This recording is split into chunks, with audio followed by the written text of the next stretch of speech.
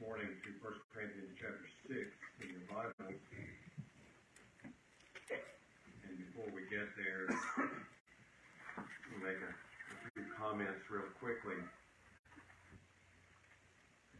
For one, I would encourage you to be praying for me today. I don't know that I'm even sick, but I am clogged up. I woke up in the middle of the night and just really stopped up terribly.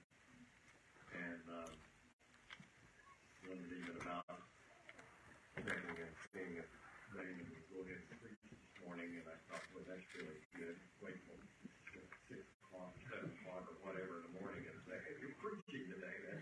That's always fun.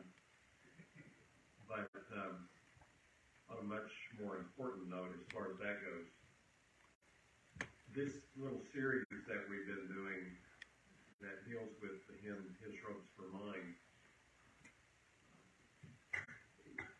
we stated throughout that the purpose as a whole, kind of a general purpose for the series, is to make us aware of how important it is that we are serious about our worship.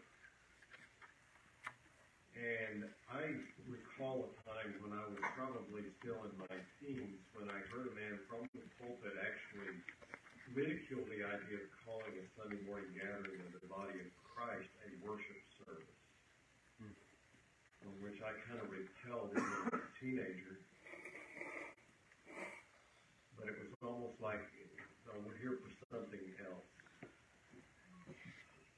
Well, if we don't worship God when we come together as a church body on Sunday morning corporately, when do we worship God? And is worship something relegated only to the Old Testament and that there's no place in the New? And the more I think about that, the more horrified I become of even making such a statement. We are here to, yes, we seek to edify one another. In many ways, we seek to evangelize lost people, and certainly the message this morning will have an evangelistic flavor to it. So we may be here for other things as well, but primarily all of those other things flow out of our worship. Our edification flows out of our worship. Our fellowship flows out of our worship. Our evangelism flows out of our worship. If we do not worship well, we will not fellowship well. If we do not worship well, we will not edify one another well. If we do not worship well, we will not evangelize well. If God is not our focus, if Christ is not lifted up, then we might as well get together for some kind of social gathering and go home. Worship must be at the forefront of our corporate gathering on Sundays.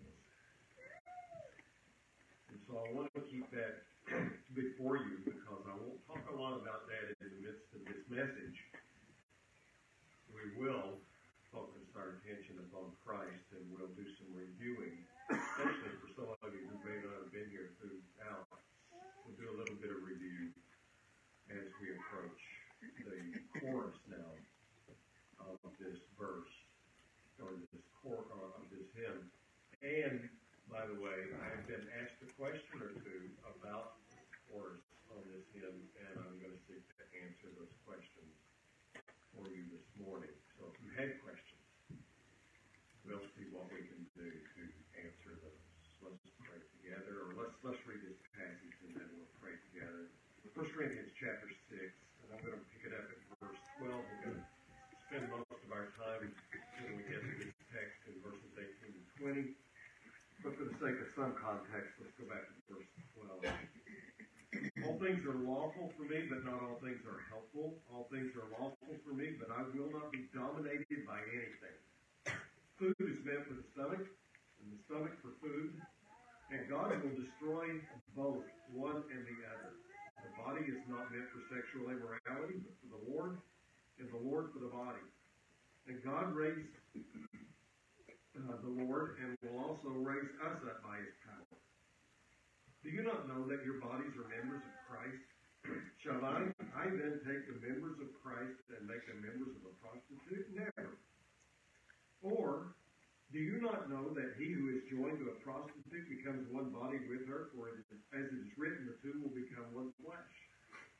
But he who is joined to the Lord becomes one spirit with him. Flee from sexual immorality. Every other sin a person commits is outside the body, but the sexually immoral person sins against his own body. Or do you not know that your body is a temple of the Holy Spirit within you, whom you have from God? You are not your own, for you were bought with a price, so glorify God in your body. And I didn't have us all stand. I thought maybe you all would. I'm working, I will admit to you, I'm working under some medication this morning because of being so stuck up. And I apologize for that. But let's pray. Father, your word is true. Your word is glorious because it is your truth. It is perfect and pure.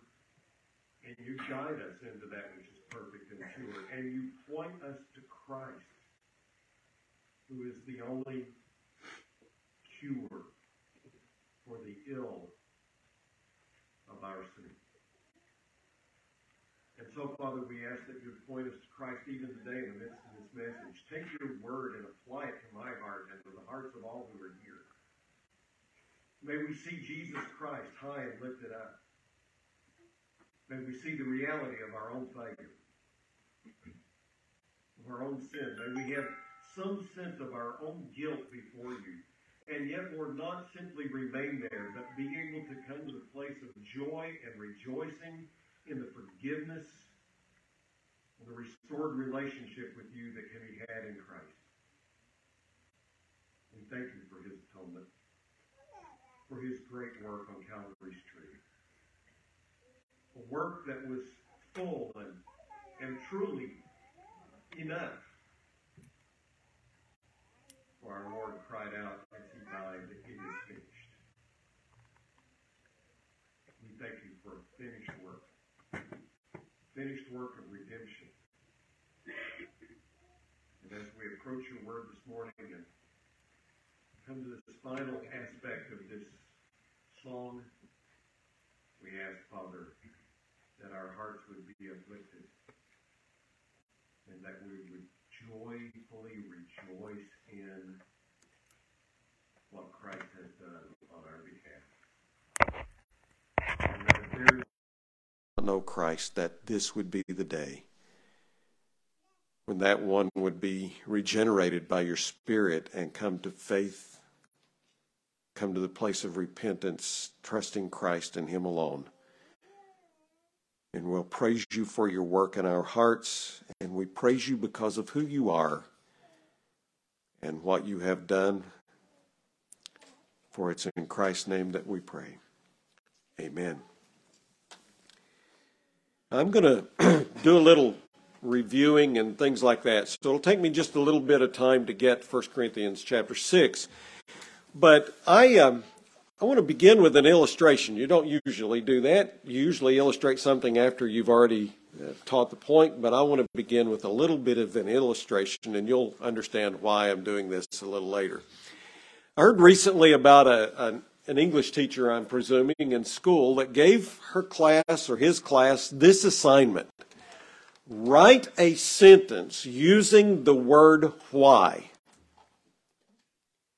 Now, I know what you're thinking. Some of your minds are already going there. You're coming up with all different kinds of sentences that use the word why, aren't you? And you can even use why in a not a question sentence. You can say, we did this, or why we did this is for this reason. But there was one particularly intelligent, I assume, student who answered that question in the most succinct, wonderful way possible with this simple question. Why? That's a full sentence.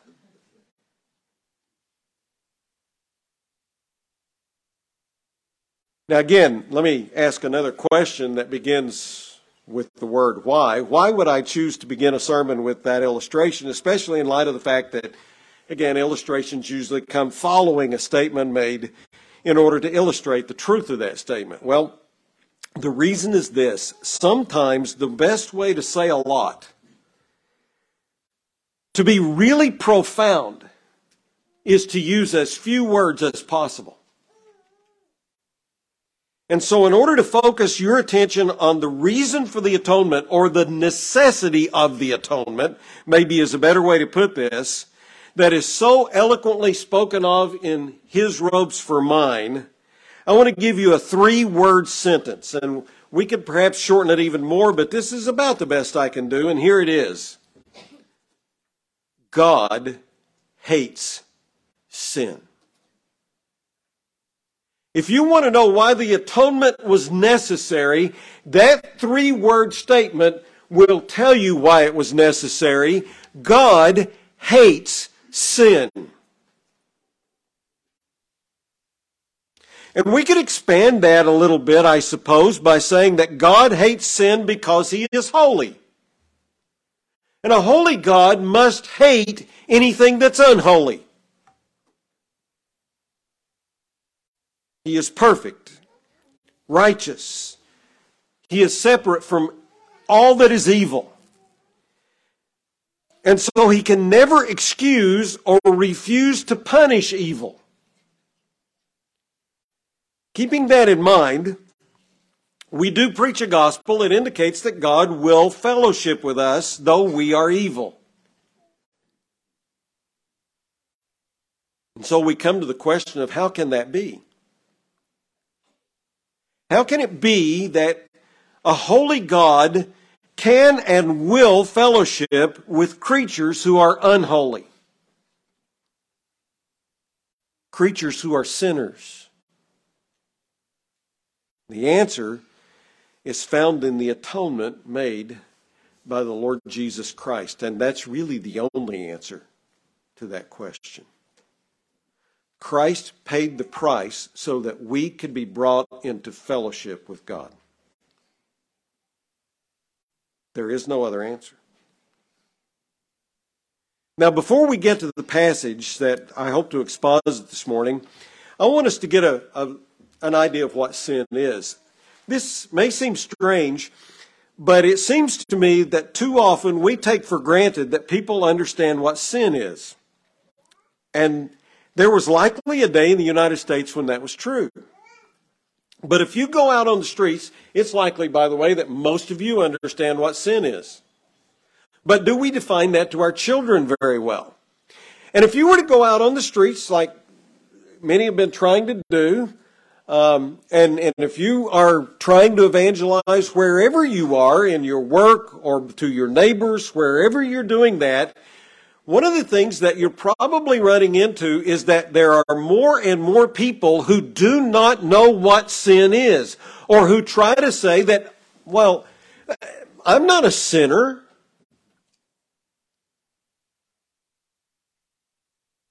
Why is that? Well, I think it starts in many ways with the language. Let me give you some examples of that real quickly.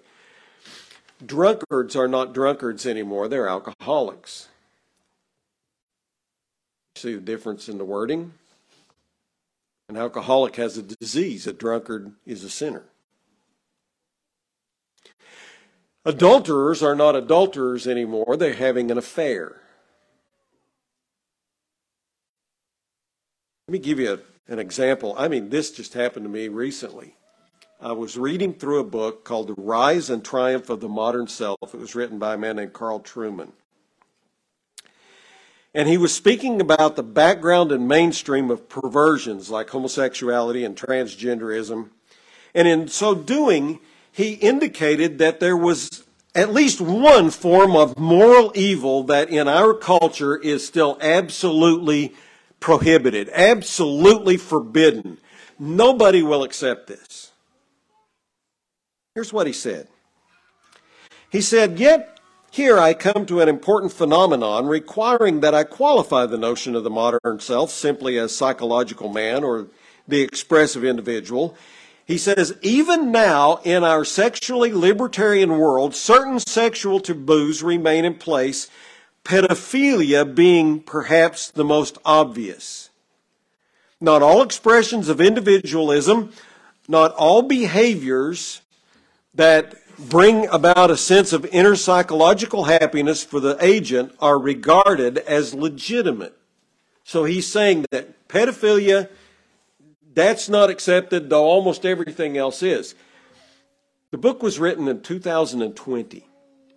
So depending on when it was published, 2 to 3 years ago, 2.5 years ago, wherever that actual month and day fall. Before I finished the book, while I was reading the book, I started hearing news reports over and over again on a push to mainstream pedophilia. And again, it begins with language. Such predators are no longer to be referred to as pedophiles, a group of criminals that are so disgusting they have to be separated from the mainstream population in our prisons because they'll get killed. They're no longer to be called pedophiles. They are to be called minor attracted persons. Doesn't sound near as bad as pedophile, does it? And of course, they were born that way. That's the argument. And since they were born that way, we can't blame them for being what they were born.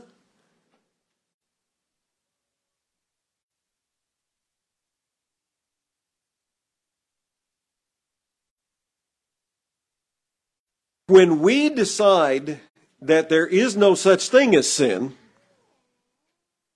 there are only psychological problems, we change the language, and things that are horribly sinful become no longer bad. They're simply things that we have to work with a little bit because, after all, no one can help that. And again, that book was only written 2 to 3 years ago. And in that length of time, we are actually trying to mainstream the very thing that he said was totally off limits, even in our culture.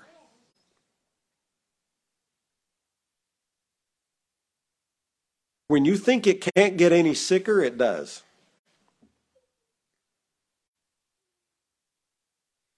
But I think we need to understand sin better than that. So let me take you to 3 passages of Scripture real quickly, or at least as quickly as I can. The first is in Genesis chapter 3. Genesis chapter 3 records for us the sad failure and beginning of it all. Having been placed in a perfect garden, with a perfect environment, with a perfect relationship with one another and with God, Adam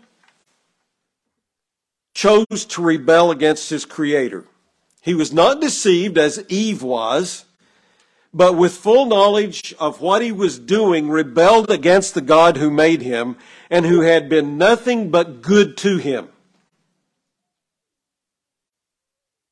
The original sin of our first ancestor was truly a great rebellion against God.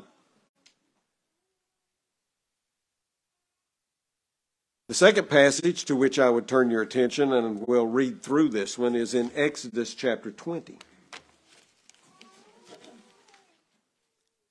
Many of you already know what Exodus chapter 20 is about, at least the first several verses of this chapter. We have recorded in Exodus chapter 20 the 10 Commandments. Verse 1, and God spoke all these words, saying, I am the Lord your God who brought you out of the land of Egypt, out of the house of slavery. You shall have no other gods before me. You shall not make for yourself a carved image or any likeness of anything that is in heaven above, or that is in the earth beneath, or that is in the water under the earth. You shall not bow down to them or serve them, for I, the Lord your God, am a jealous God, visiting the iniquity of the fathers on the children to the 3rd and 4th generation of those who hate me, but showing steadfast love to thousands of those who love me and keep my commandments. You shall not take the name of the Lord your God in vain, for the Lord will not hold him guiltless who takes his name in vain. I want to pause in my reading there for just a moment, and I know I'll need to get done before 2 o'clock this afternoon, but I think we misunderstand that commandment about not taking the name of the Lord our God in vain. And we think of that many times in terms of nothing more than adding the word damn after God. Or using a phrase like, oh my God, or something like that really is flippant with the name of God and so forth. But the word taking there is in the Hebrew a word that could indicate carrying. And I think that's the better understanding of that word. We're not to carry the name of the Lord our God in a vain fashion. You want to know how I can break that commandment? Just by not living a truly Christ-like life. I claim to be a believer and I live in another fashion, and I am carrying the name of God, the name of Christ, into this world in a vain fashion. It's much deeper. It includes putting the wrong words with it and taking his name flippantly or making it into a curse word or something of that nature. But it includes so much more than that.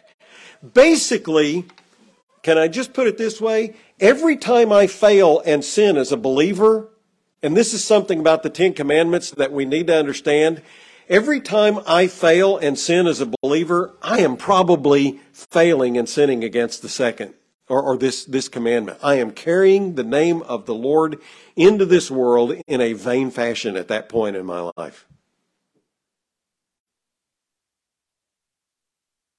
Give you another idea how these fit together. How many people ever stole something that they didn't covet before they stole it? How many people ever committed adultery who didn't covet their neighbor's wife before they stole her? Okay? They all fit together. And anytime I break any of them, I obviously have decided something is more important to me than God himself, and so I break the first one no matter which other ones I break. It's almost impossible to break one without breaking multiple of the Ten Commandments. That's what I'm getting at. We should read further, though. We'll never get done otherwise. Remember the Sabbath day to keep it holy. 6 days you shall labor and do all your work, but the seventh day is a Sabbath to the Lord your God. On it you shall not do any work. You or your son or your daughter, your male servant or your female servant, or your livestock, or the sojourner who is within your gates. For in 6 days the Lord made heaven and earth, the sea and all that is in them, and rested on the seventh day. Therefore the Lord blessed the Sabbath day and made it holy. Honor your father and your mother, that your days may be long in the land the Lord your God is giving you. You shall not murder, you shall not commit adultery, you shall not steal. You shall not bear false witness against your neighbor. You shall not covet your neighbor's house. You shall not covet your neighbor's wife or his male servant or his female servant or his ox or his donkey or anything that is your neighbor's. Can any of us honestly say that we've never broken at least one of those commandments? And just in case you're struggling with the thought that maybe you're clear some way on those, that you haven't really broken them, we need to remind ourselves of what Jesus said about these commandments in his Sermon on the Mount. So Matthew chapter 5, real quickly, beginning with verse 21. Jesus says to those who were there that day, "You have heard that it was said to you to those of old, 'You shall not murder, and whoever murders will be liable to judgment.' But I say to you that everyone who is angry with his brother will be liable to judgment." Any of us fall in that category? "Whoever insults his brother will be liable to the council. And whoever says you fool will be liable to the hell of fire. So if you are offering your gift at the altar and there remember that your brother has something against you, leave your gift there before the altar and go. First be reconciled to your brother and then come and offer your gift. Come to terms quickly with your accuser while you are going with him to the court, lest your accuser hand you over to the judge and the judge to the guard, and you be put in prison. Truly I say to you, you will never get out until you have paid the last penny. You have heard that it was said, you shall not commit adultery. But I say to you that everyone who looks at a woman with lustful intent has already committed adultery with her in his heart. And then he goes on to talk about if your right eye offends you, pluck it out. If your right hand offends you, cut it off. It's better for you to end up going to heaven, basically, is what he's trying to indicate here with the lack of an eye or a missing limb, than it is to go into hell.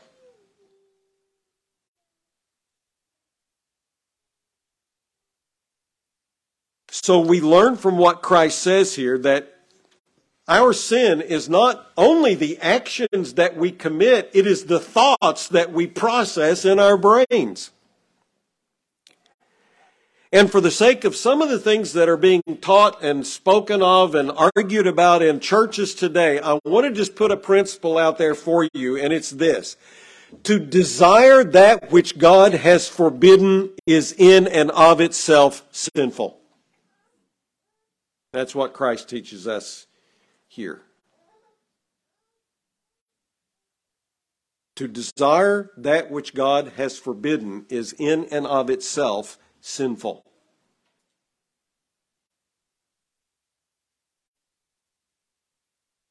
And when Jesus preaches his Sermon on the Mount, he basically takes his entire audience, every single one of them, and says to them, no matter if you live the law as faithfully as the Apostle Paul spoke like he had lived it later on, no matter how well you think you're living this, your thought processes are not perfect, you're impure, you're unholy, you're ungodly, and you are sinful, and there has to be an answer outside of yourself, or else there is no hope. If there is not an answer for my sin outside of myself, then I am hopeless. There must be an answer from within.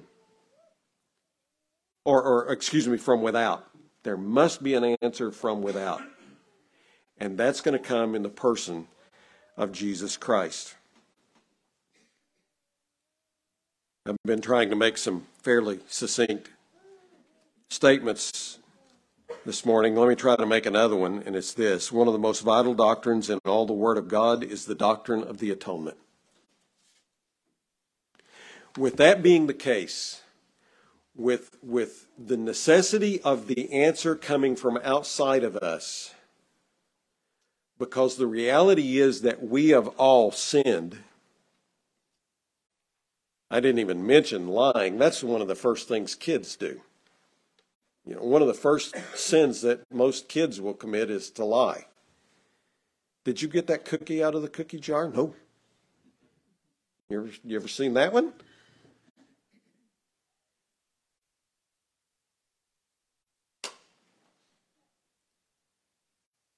We're desperate. We are hopeless without Christ. Now,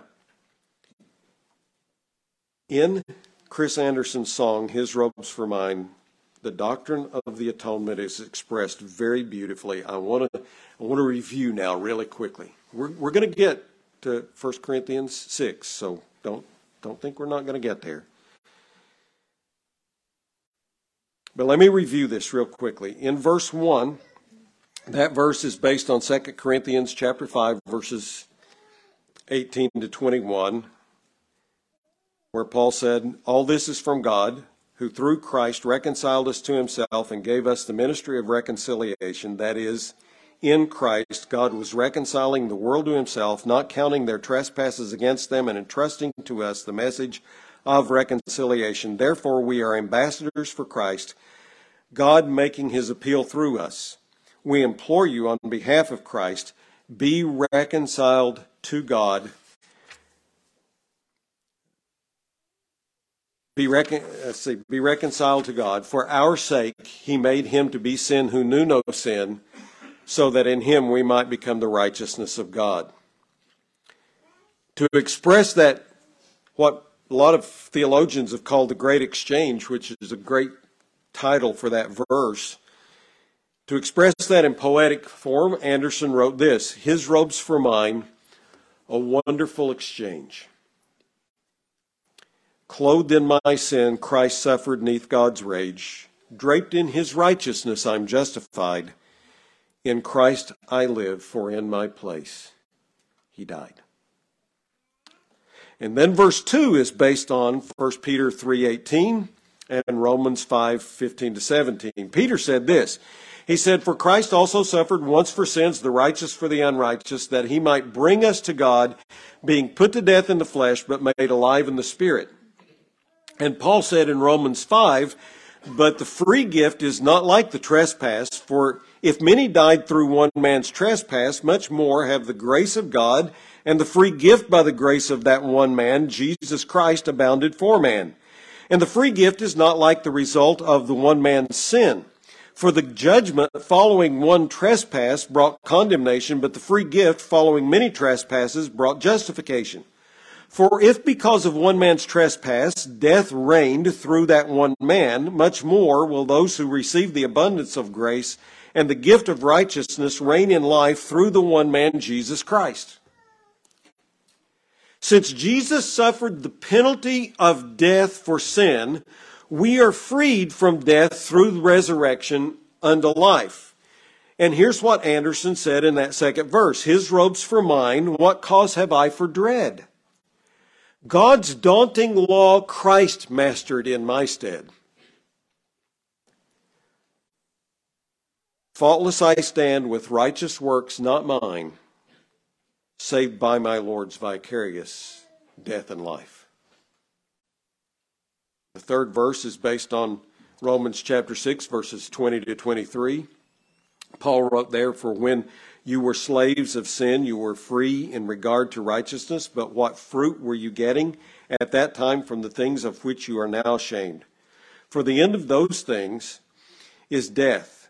But now that you have been set free from sin and have become slaves of God, the fruit you get leads to sanctification and its end eternal life. For the wages of sin is death, but the free gift of God is eternal life in Christ Jesus our Lord.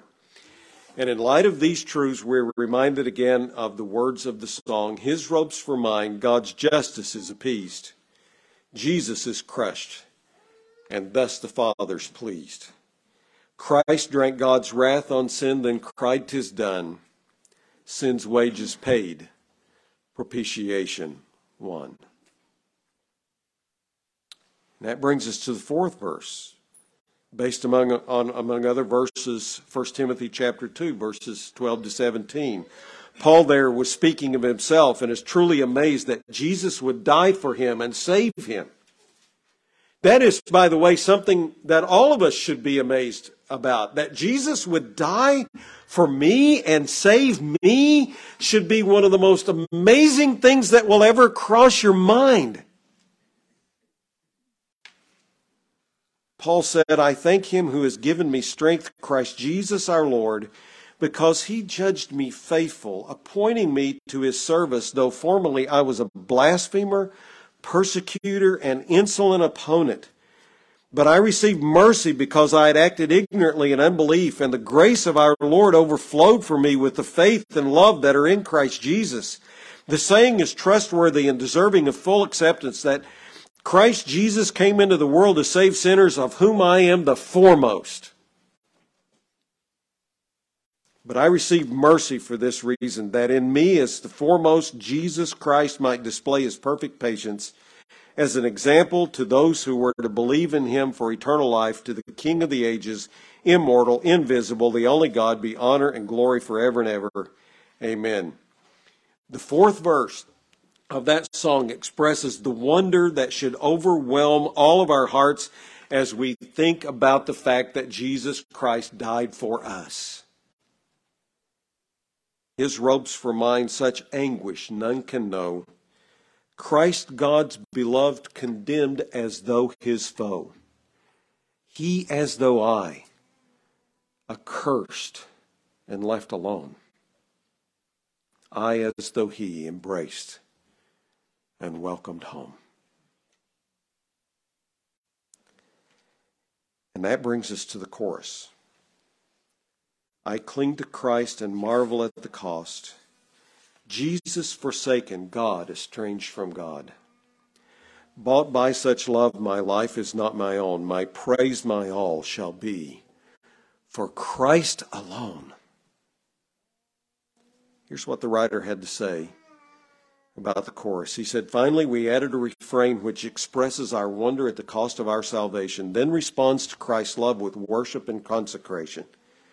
Thus, the song doesn't really progress from verse 1 to verse 4, but instead moves toward it and peaks at the refrain after each of the four meditations. Greg expresses the heartbeat of the refrain wonderfully with a gorgeous melodic line, and I trust that your congregation will delight to lift your voices and proclaim, I cling to Christ and marvel at the cost. Now turn your attention to 1 Corinthians chapter 6. And we're going to look at verses 18 to 20. 1 Corinthians chapter 6, verses 18 to 20.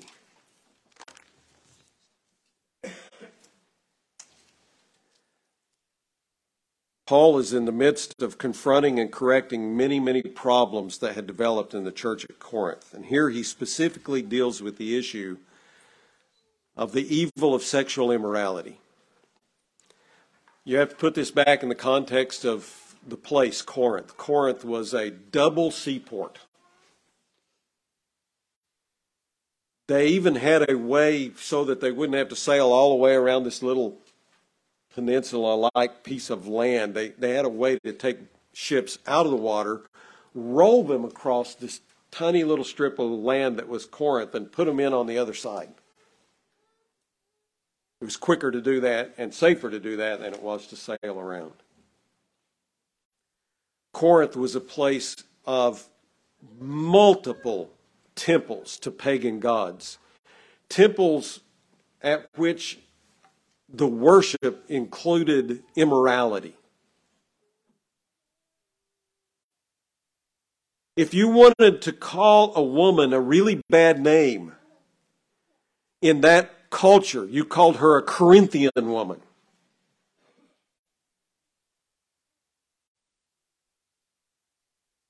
The city was literally filled with prostitutes. Cultic prostitutes and just otherwise, because again, it's a double seaport, so sailors are coming in from everywhere. Corinth was one of the most corrupt cities in a very corrupt culture. Think the San Francisco of that day, and maybe worse.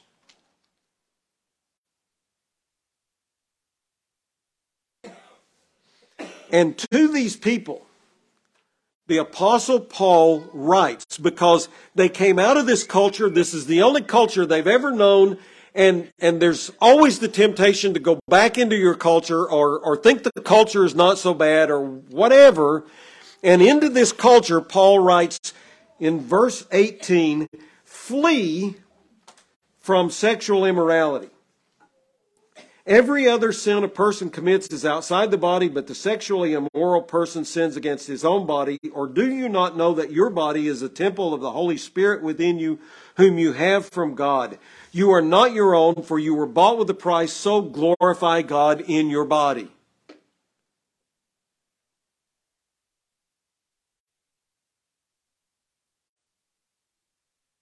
He tells them here, flee this thing that is so prominent in the culture. Flee this immorality, this ungodliness that has been such a part of your life before you came to faith in Christ. And actually in chapter 7, he's going to say to some people, you have fled from the immorality, but now you're not doing what should be done within your marriages. It's almost like he's saying you could flee too far.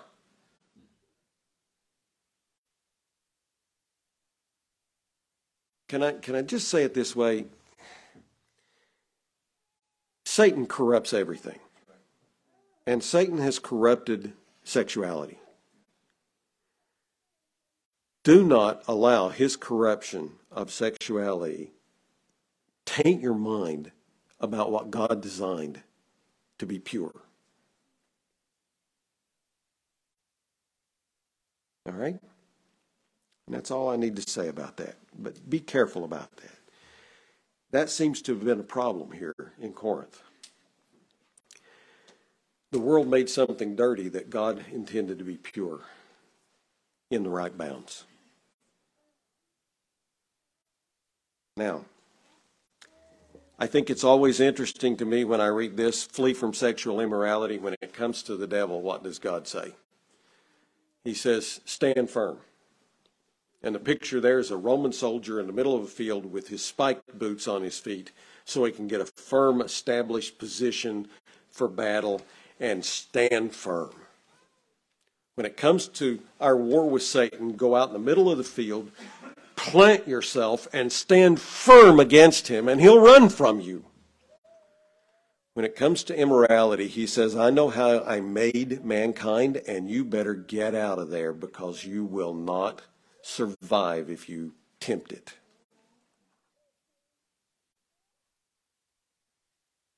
Now, those are the asides. Those are the preaching points. Just, I'll quit preaching and no, you understand, I hope.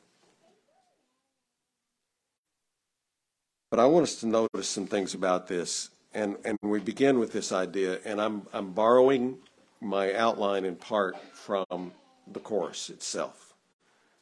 We are to cling to Christ. If you go back to verse 15, it says, do you not know that your bodies are members of Christ? And he goes on and he talks about there, shall I then take the members of Christ and make them members of a prostitute? Never. Or do you not know that he who is joined to a prostitute becomes one body with her? For it is written, the two will become one flesh. But he who is joined to the Lord becomes one spirit with him. And so he contrasts here, for the believer, we are joined to Christ. We are then not to join ourselves to that which is immoral. We're not to do that.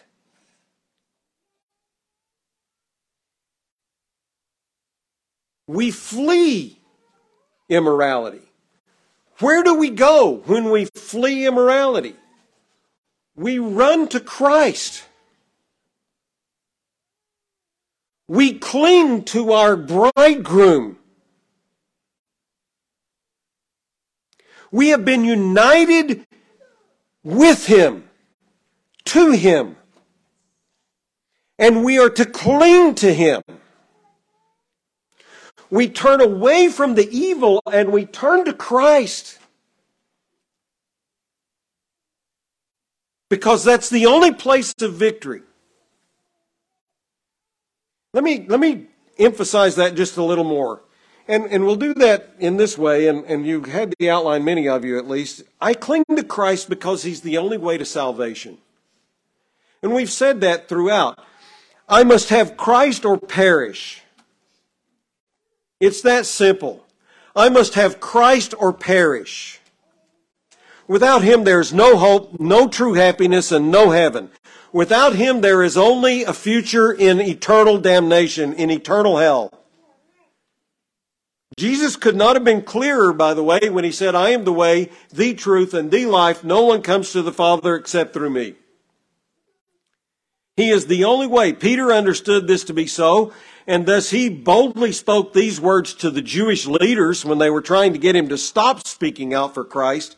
He said, there is salvation in no one else, for there is no other name under heaven given among men whereby we must be saved. No other name. No other one. The Corinthians then, And we today must cling to Christ because He is the only one who can assure us of salvation and eternal life.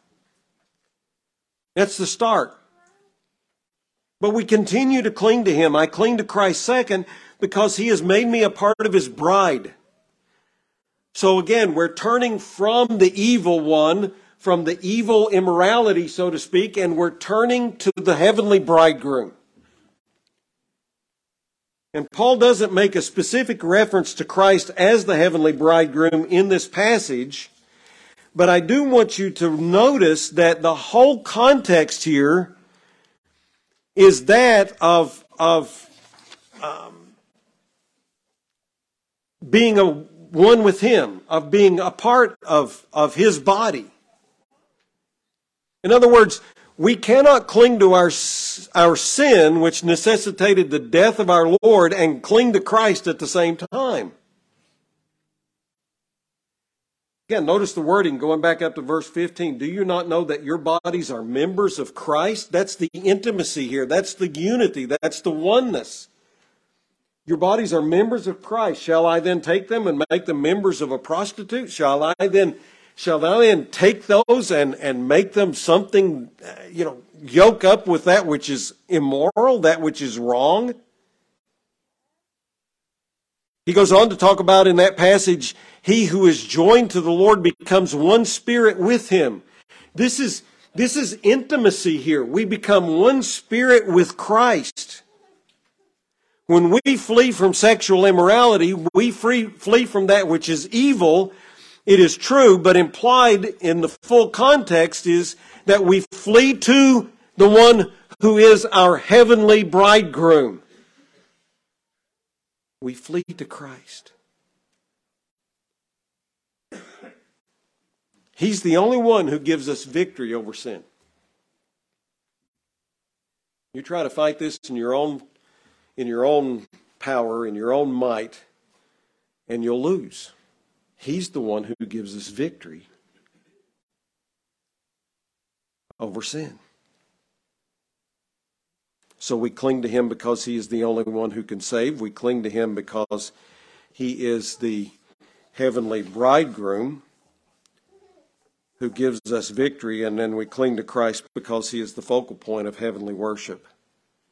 If you look at Revelation 5, I want to just read various parts here, not the whole chapter, but in heaven we see this: worthy are you to take the scroll, this is Christ, and to open its seals, for you were slain, and by your blood you ransomed people for God from every tribe and language and people and nation, and you have made them a kingdom and priests to our God, and they shall reign on the earth. Worthy is the Lamb who was slain to receive power and wealth and wisdom and might and honor and glory and blessing. To Him who sits on the throne and to the Lamb be blessing and honor and glory and might forever and ever. The Lord Jesus will be the object of our worship in heaven, and He should be the object of our worship now. We cling to Him because He is God in human form. We cling to Him because He is worthy as the spotless Lamb who gave Himself as a sacrifice for sinners. We cling to Him because He's the heavenly bridegroom. We cling to Him because He is the only one in whom we can have salvation. And so we cling to Christ. Is that true in your life daily? We want to flee from sin, but we don't just flee from one sin into another. We have an object to which we flee. That one is Christ. We flee to Him. And then when we think about our salvation and what was necessary, I marvel at the cost. This is down toward the last of this. You are not your own. You were bought with a price. What a cost. If you have truly trusted the Lord Jesus, He bought you with a terrible price. Those to whom Paul wrote would have understood the horrors of crucifixion because they would have seen it. and would have been taught that Jesus died in this manner and was forsaken, having had their sins placed upon him. It takes us to the passage many of you thought would be perhaps the focus of the last sermon on this, Psalm 22. I want to read a fairly significant portion of that psalm just to remind us of Christ's suffering, of the price that was paid. Starting with verse 1. My God, why have you forsaken me? Why are you so far from saving me from the words of my groaning? O my God, I cry by day, but you do not answer, and by night, but I find no rest. Yet you are holy, enthroned on the praises of Israel. In you our fathers trusted. They trusted, and you delivered them. To you they cried and were rescued. In you they trusted and were not put to shame. But I am a worm and not a man, scorned by mankind and despised by the people. All who see me mock me. They make mouths at me. They wag their heads. He trusts in the Lord. Let him deliver him. Let him rescue him, for he delights in him. Yet you are he who took me from the womb. You made me trust at my mother's breasts. On you I was cast from my birth, and from my mother's womb you have been my God. Be not far from me, for trouble is near, and there is none to help. Many bulls encompass me, strong bulls of Bashan surround me.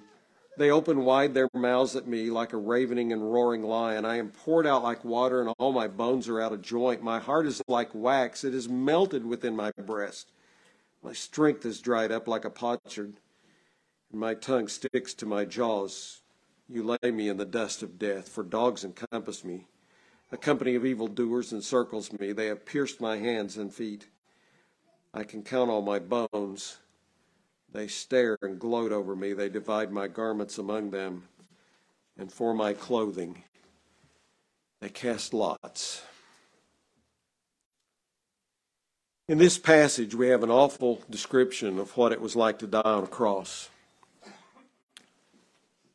For Christ, both the physical and social suffering were extreme.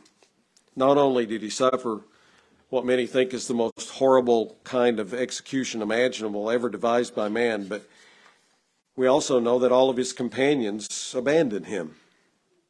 Disciples are all gone. And John is close at times, but not really standing for Christ as he should in the moment. But the greatest suffering of all was the suffering that's in evidence in the very first verse of the psalm, a verse quoted by Jesus as he hung on the cross, my God, why have you forsaken me? Anderson speaks of this in his Robes for Mine in the phrase, God estranged from God. Whatever else this means, it is indeed terrible. Deep questions can arise when we sing that phrase, and I'll mention the most troubling and perhaps controversial. How can God be estranged from God? I was asked that. In other words, can the triune God, the one in three, be divided? And our answer to that is no, and yet. The and yet must be included here, for to determine that the Son, who was the God-man, left the man Jesus prior to this cry is to hold a position held by the Gnostics, who taught that the Christ Spirit came upon Jesus, the man, at his baptism and left him sometime prior to his death on the cross, certainly before this agonizing cry. And that simply cannot be. And so what do we do with the cry, my God, why have you forsaken me? Well, let me go to some better minds than mine. Take me just a little bit to get through this, but I want you to hear this. I'm going to start with a man of some notoriety in intelligence, and that was John Calvin. And to give you an idea of how brilliant Calvin was, they didn't know what Bible, translation or whatever he was preaching from when he would preach in Geneva. And it was finally determined that he was reading looking at either the Hebrew or the Greek and translating it on the fly into French. And that's how he preached. I know he's got a better mind than I do if he can do that. Here's what he said. As our Savior Jesus Christ went hanging on the cross, and when ready to yield up his soul into the hands of God his Father, made use of these very words, and he's talking about the my God here, we must consider how these two things can agree, that Christ was the only begotten Son of God, and that yet he was so penetrated with grief, seized with so much mental trouble as to cry out that God his Father had forsaken him. The apparent contradiction between these two statements has constrained many interpreters to have recourse to evasions for fear of charging Christ with blame in this matter. Accordingly, and this is important, they have said that Christ made this complaint rather according to the opinion of the common people who witnessed his sufferings than from any feeling which he had of being deserted by his Father. But they have not considered, said Calvin, that they greatly lessen the benefit of our redemption in imagining that Christ was altogether exempted from the terrors of the judgment of God, that the judgment of God strikes into sinners.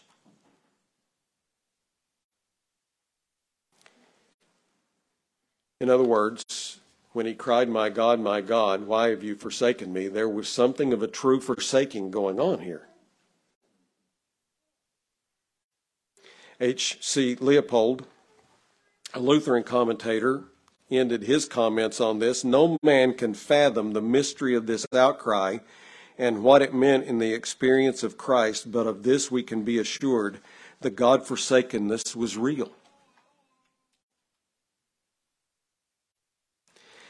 John Phillips said, "God did not open heaven and call down to earth and say, 'This is my beloved Son,' or did not God open heaven and call down to earth and say, 'This is my beloved Son in whom I am well pleased'? Oh, yet, why then did Christ cry in agony? Because there on the cross, he who knew no sin was made sin for us. A great gulf separated him from the holiness of God. God was holy, and Jesus had become not sinful, never that. He had become sin for us.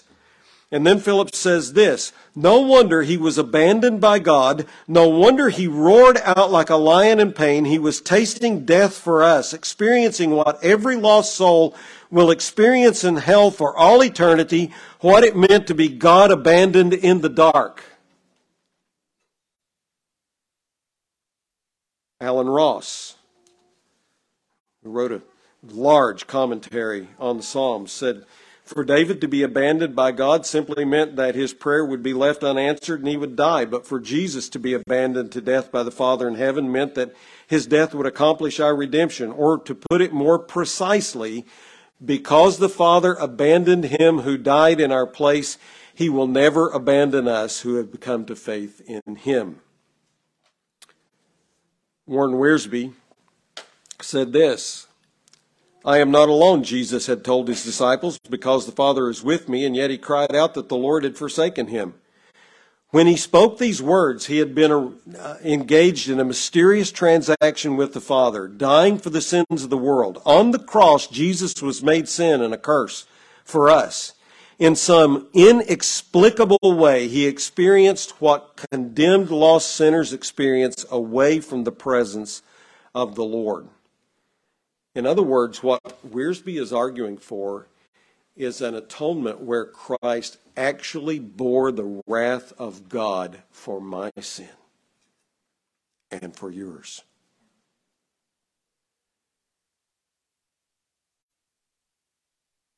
MacArthur said this, "In this unique and strange miracle, Jesus was crying out in anguish because of the separation he now experienced from his heavenly Father for the first and only time in all eternity. It is the only time which we have a record that Jesus did not address his God as Father. Because the Son had taken sin upon himself, the Father turned his back. That mystery is so great and imponderable that it is not surprising that Martin Luther is said to have gone into seclusion for a long time trying to understand it and came away as confused as when he began." In some way, And by some means, in the secrets of divine sovereignty and omnipotence, the God-man was separated from God for a brief time at Calvary, as the furious wrath of the Father was poured out on the sinless Son, who in matchless grace became sin for those who believe in him. And this from David Turner, who wrote the Baker Exegetical Commentary on the New Testament on Matthew's Gospel. He said, how could Jesus, whose unique identity, mission, and relationship to God as the Son have been so featured, be forsaken by God? This is one of the most impenetrable mysteries of the entire gospel narrative. With the cry of abandonment, Jesus does not lose faith, but expresses the depths of his unimaginable pain at being abandoned by the Father. What is our conclusion? It's just this.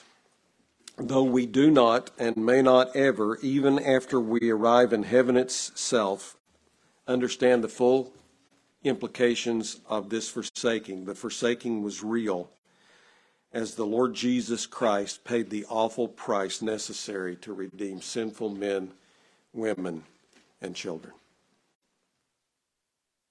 I don't understand this.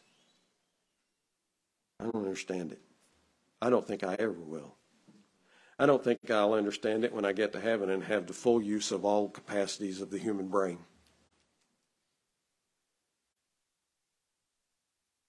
But to try to claim that this is some way not a true forsaking is to really say that he didn't pay the penalty, because without Christ, my penalty would be eternal damnation, a penalty that I could never pay on my own throughout all eternity. And I would be forever forsaken by God.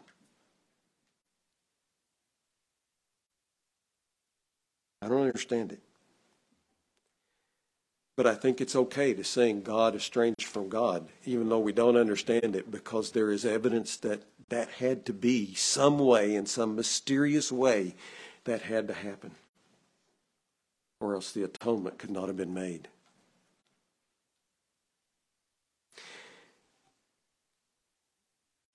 You may not like my conclusion there, and that's fine. But if you don't like it and you actually can understand it, then would you please inform me, because I'd love to know. I just don't think I'm capable of knowing. And let me very briefly exhort you with this truth. Since God is infinite and you and I are finite, you will never understand all that there is to understand about God. I dealt with a young man some years ago who, I think he meant well. He wanted to know everything he could know about God, and it was admirable, and he had a real heart for God, and that's admirable. But it would frustrate him when he ran into things he couldn't understand. Those things about God that we don't understand can either be stumbling blocks or stepping stones. They're stepping stones for me, at least. If he were fully comprehensible by me, he wouldn't be all that great. The fact that there is mystery in God, the fact that he is beyond my ability to comprehend him is really beneficial to me. I would expect God to be well above me so that I can't fully understand. I don't fully understand the Trinity. I don't fully understand the hypostatic union. I don't fully understand a being who is eternal. That no matter when you say it, God is. I don't understand that. I know it's true, but I don't understand it because I'm a creature of time.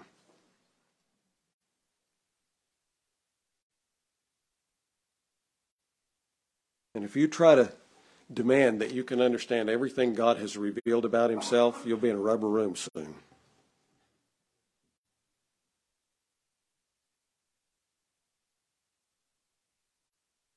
Or you'll come up with things about God that are completely wrong.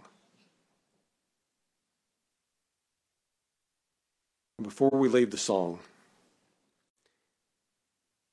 I want you to look at the fact that my life is not my own, real quickly. I cling to Christ and marvel at the cost. Jesus forsaken, God estranged from God. Bought by such love, my life is not my own. My praise, my all shall be for Christ alone. What does Paul say here in 1 Corinthians 6 concerning the demand for our full commitment to Christ? He says, you are not your own, for you are bought with a price. So glorify God in your body. All who believe have been bought with a price, the price of the awful sacrifice of Christ Jesus, our Lord. All of us. We're not our own. They don't belong to me. Terminology here is actually slave terminology. We're bought with a price. Price is paid for one who is a slave, and the Apostle Paul understood that. For example, in Romans chapter 1, verse 1, the Legacy Standard Bible actually gets this word right when it says, Paul, a slave of Christ Jesus, called as an apostle, having been set apart for the gospel. The Greek word is doulos, and basically it means slave. Paul, the murderer, the persecutor of the church, had been purchased with the blood of Christ, and thus he considered himself to be a slave of Christ. Jesus, too, used slave terminology when speaking of his disciples. In John chapter 15, verse 20, he said to them, remember the word that I said to you, a slave is not greater than his master. If they persecuted me, they will also persecute you. If they kept my word, they will keep yours also. The slave is not above his master. When one considers then the person of Christ and the awful price that he paid for our salvation, can we but give ourselves to him? What else are we to do but give ourselves fully and wholly and unreservedly to him? And none of us do. I understand that. I understand that every time that I sin, I'm going against that. But it ought to be the goal of my life to unreservedly, completely, without any question, give myself to Christ. And that ought to be true for you as well. He bought you. He bought me. The perfect, holy God-man paid an unimaginable price for us. Remember where we started? Very, very early on, God hates sin. He hates it. It doesn't change in my life now. If I sin now, God still hates that sin. And so we as sinners deserve nothing of the good things that the Lord has given us in this life, much less eternal life in Christ our substitute. And yet He paid the price for us to redeem us. Thus He deserves us.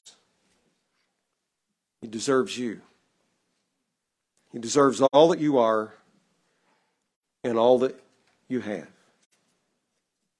And so we're left with this question. Does He have you? Does He have you? I have to ask myself that same question. Does He have me?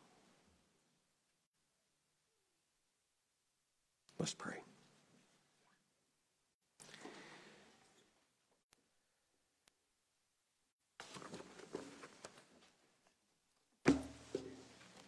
Father in heaven, it was an unimaginable price that Christ paid